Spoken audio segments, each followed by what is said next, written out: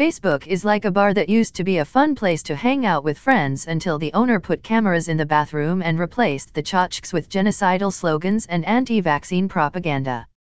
You look around and all of a sudden all the patrons have hair coming out their ears, Velcro shoes, and are sipping prune juice to ward off constipation. The Maguire sisters are on the jukebox. Young people are leaving Facebook in droves. They're going over to that hip new joint down the block, WhatsApp, and showing off their faux vintage photos on Instagram. But everything old is new again. It turns out these new spots are owned by the same guy, a milquetoast twerp whom the forces of capitalism and deregulation have contrived to grant dominion over the communications of a third of Earth's population. With the 2020 presidential elections just around the bend, we should be so lucky if Facebook were just a watering hole. Instead, it's a vast multimedia company, harvesting data on its 2.6 or so billion users and lending a megaphone to Russian bots, Brazilian proto-fascists, and the worst excesses of the Myanmar military. If only it would have remained a place where grandma could post photos of her little munchkins, while her grandkids share pics of their smorgasbord pizza cupcakes through an Amaro filter on Insta. Facebook's founder and CEO, Mark Zuckerberg, may still have the placid face of a China doll, but Facebook itself lost its innocence, if it ever existed, long ago. The company's business model is based on the endless expansion of its sweeping data harvesting cartel that turns the consumer into a commodity. We all know this, but many of us keep using Facebook and the other apps in the Zuckerverse because, as Margaret Thatcher might put it, there is no alternative. They've monopolized a vast chunk of the once wide-open World Wide Web.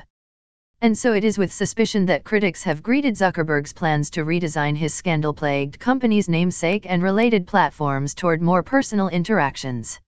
Facebook has proven itself a bad actor, and I don't take anything they say or do at face value, Douglas Rushkoff, a professor of digital economics at the City University of New York and host of the Team Human Technology podcast, tells The Independent.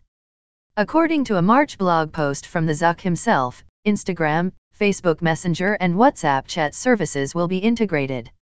All messages will be handled with end-to-end encryption, meaning their contents will be visible solely to the sender and receiver, a privacy tool already baked into WhatsApp. Taking another page from WhatsApp, users on Facebook's other networks will have the option of allowing their communications to disappear after brief intervals. Meanwhile, Facebook itself will shift the emphasis it places on its news feed, the bottomless scroll of friend and advertiser distraction, to group and person-to-person networking. I do think there's some sense in them returning to the idea of being a social network, rather than a propaganda publisher, says Rushkoff. But the only way I will believe they are serious is if they liberate themselves from the need to achieve continued exponential growth. If they need to keep growing, then they will need to find new ways of violating our privacy and eroding our social integrity. Zuckerberg seems to have anticipated the skepticism he's been met with and attempted to get ahead of it, acknowledging that frankly we don't currently have a strong reputation for building privacy protective services, and we've historically focused on tools for more open sharing. When it comes to open sharing, the Zucker has lost his appetite for it. His March post directly contradicts another, published 4 months earlier, in which he pledged Facebook would be more vigilant in rooting out disinformation. Now he's pushing it into the shadows instead. How can Zuckerberg's sites root out disinformation if the messages they carry are private and temporal? The answer, so far, is they can't. Evidence of this comes to us from Brazil, where the Trump of the tropics, Jair Bolsonaro, landed in the presidential palace on January 1 in what observers have termed the WhatsApp election. Broadband happens to be costly in the country, where the average household income per capita comes to just $400 a month. But mobile carriers offer plans through which customers can access the internet on the cheap through select apps WhatsApp, Facebook, and Twitter.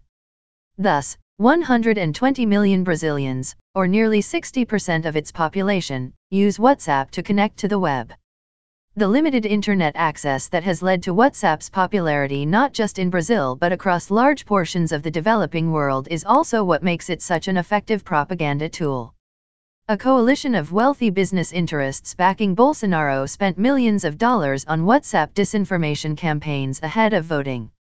Drawing on data, some of it collected through Facebook, marketers established AstroTurf WhatsApp groups and flooded cell phones with doctored photos and fake news that the average Brazilian had limited means of validating.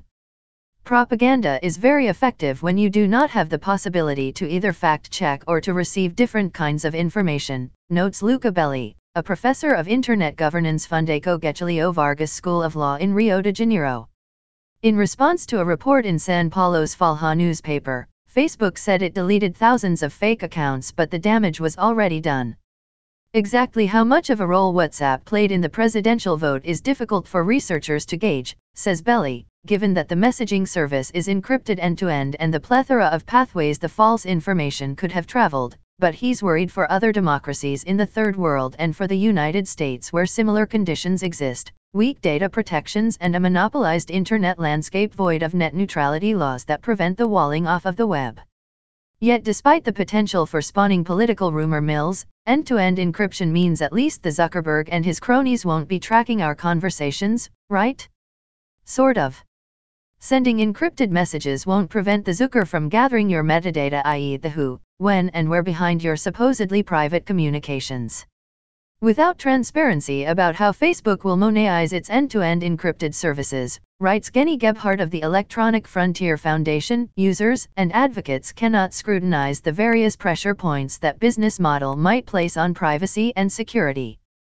The integration of Facebook's platforms appears to have less to do with generating more meaningful connections than it does with the Zuck's desire to build a super app, a la China's WeChat, one all-encompassing, self-contained intraweb within the internet through which all manner of communication and commerce take place.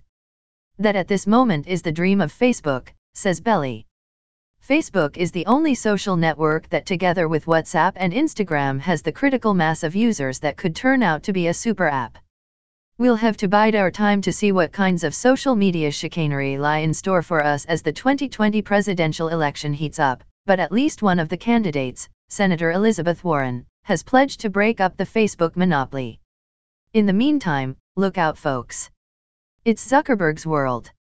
We're just living in it.